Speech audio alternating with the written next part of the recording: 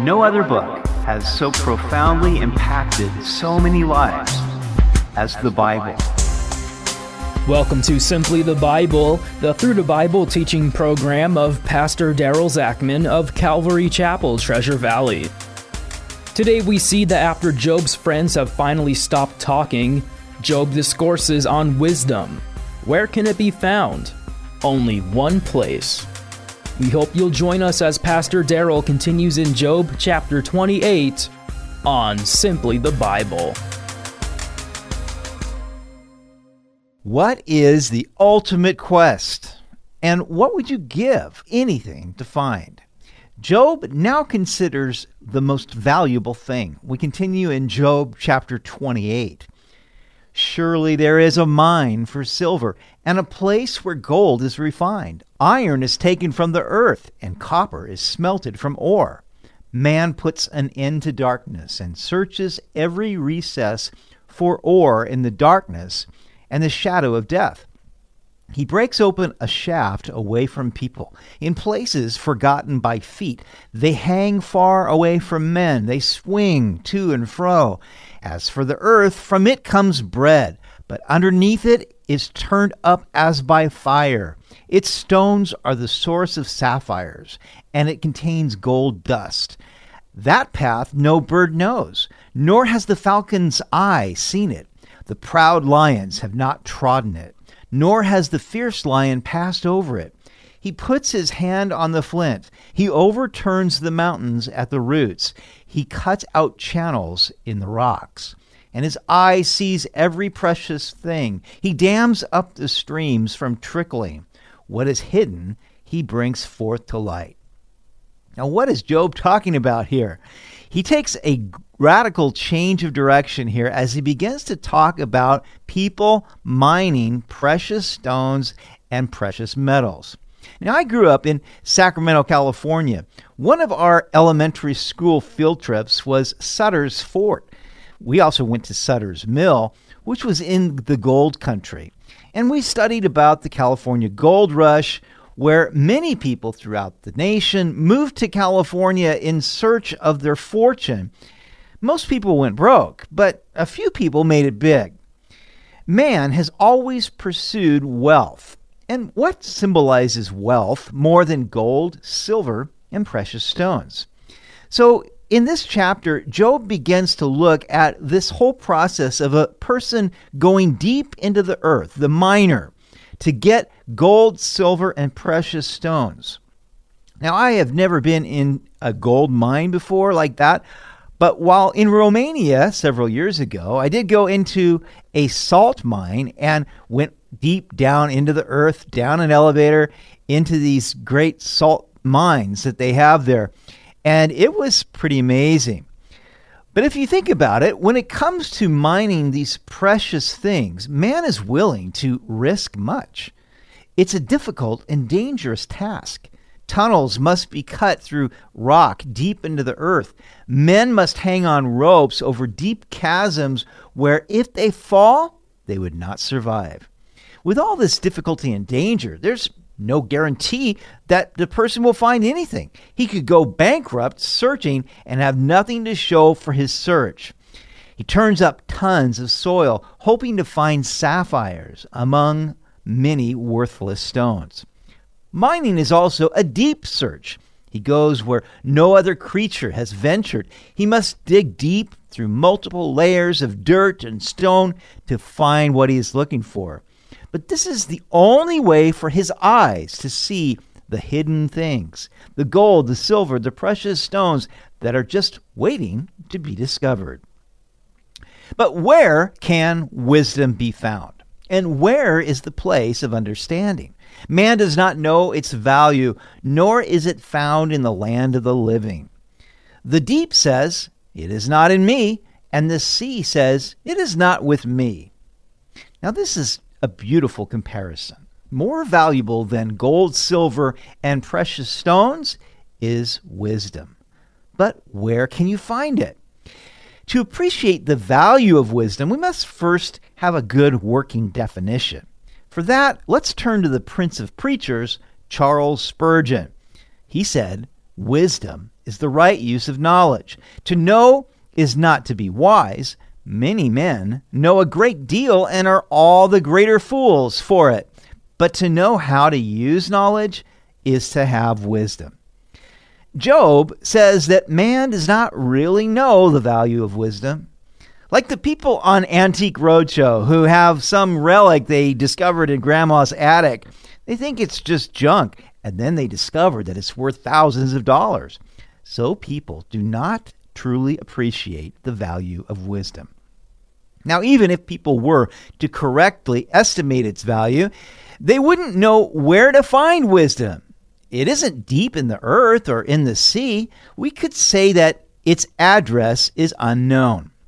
Verse 15, it cannot be purchased for gold, nor can silver be weighed for its price. It cannot be valued in the gold of Ophir, in precious onyx or sapphire. Neither gold nor crystal can equal it, nor can it be exchanged for jewelry of fine gold. No mention shall be made of coral or quartz, for the price of wisdom is above rubies. The topaz of Ethiopia cannot equal it, nor can it be valued in pure gold.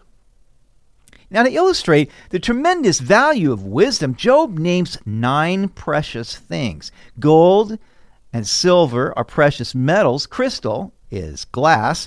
Onyx, sapphire, coral, quartz, rubies, and topaz are precious stones.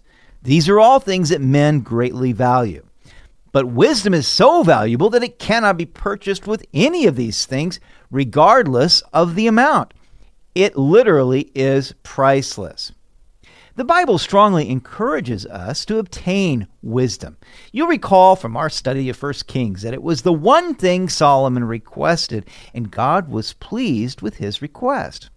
Later, Solomon wrote in Proverbs 3:13, "Happy is the man who finds wisdom, and the man who gains understanding. For her proceeds are better than the profits of silver, and her gain than fine gold. She is more precious than rubies, and all the things you may desire cannot compare with her. Length of days is in her right hand, and in her left hand riches and honors. Her ways are ways of pleasantness, and all her paths are peace. She is a tree of life to those who take hold of her, and happy are all who retain her."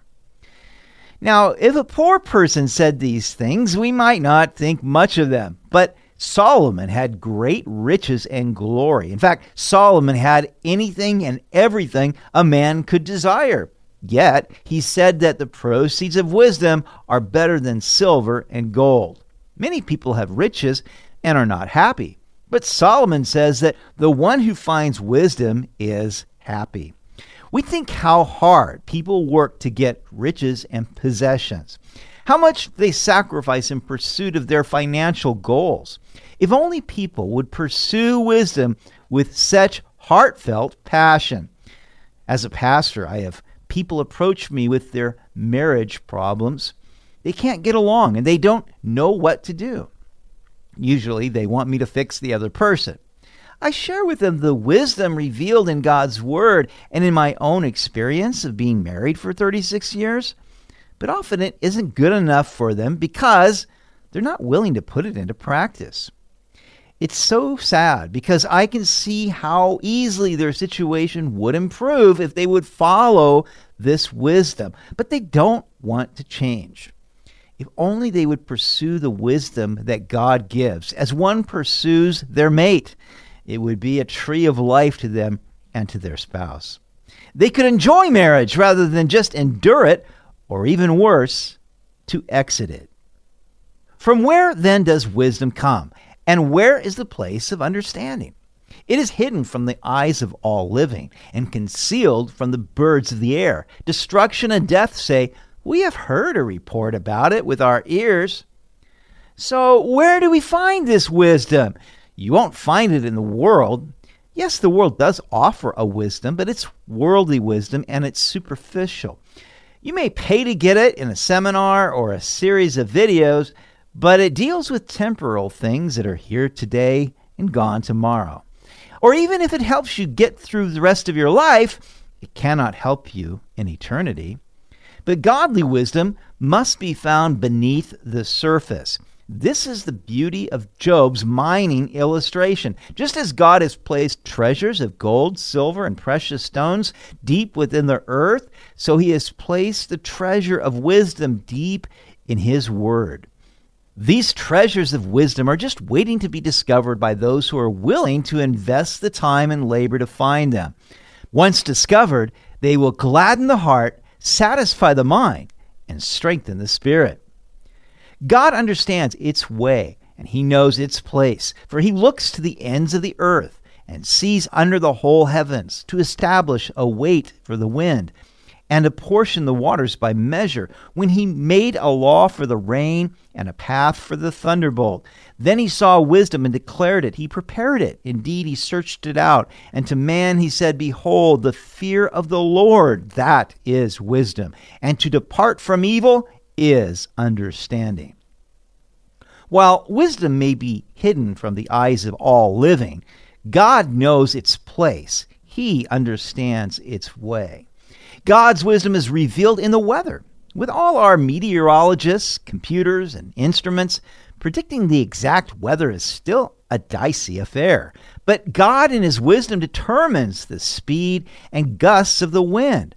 We've seen the incredible damage windstorms, tornadoes, and hurricanes can do. God determines all of it and the amount of rainfall.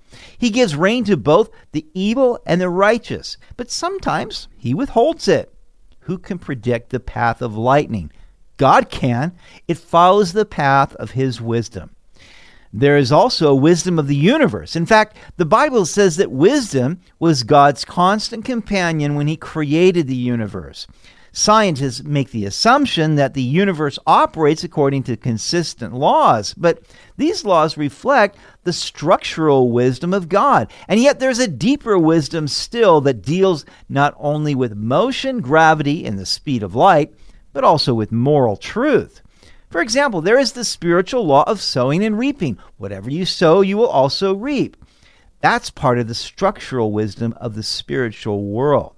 God planned it all out from the beginning, and he will reveal it to those who seek him, because the secret of the Lord belongs to those who fear him.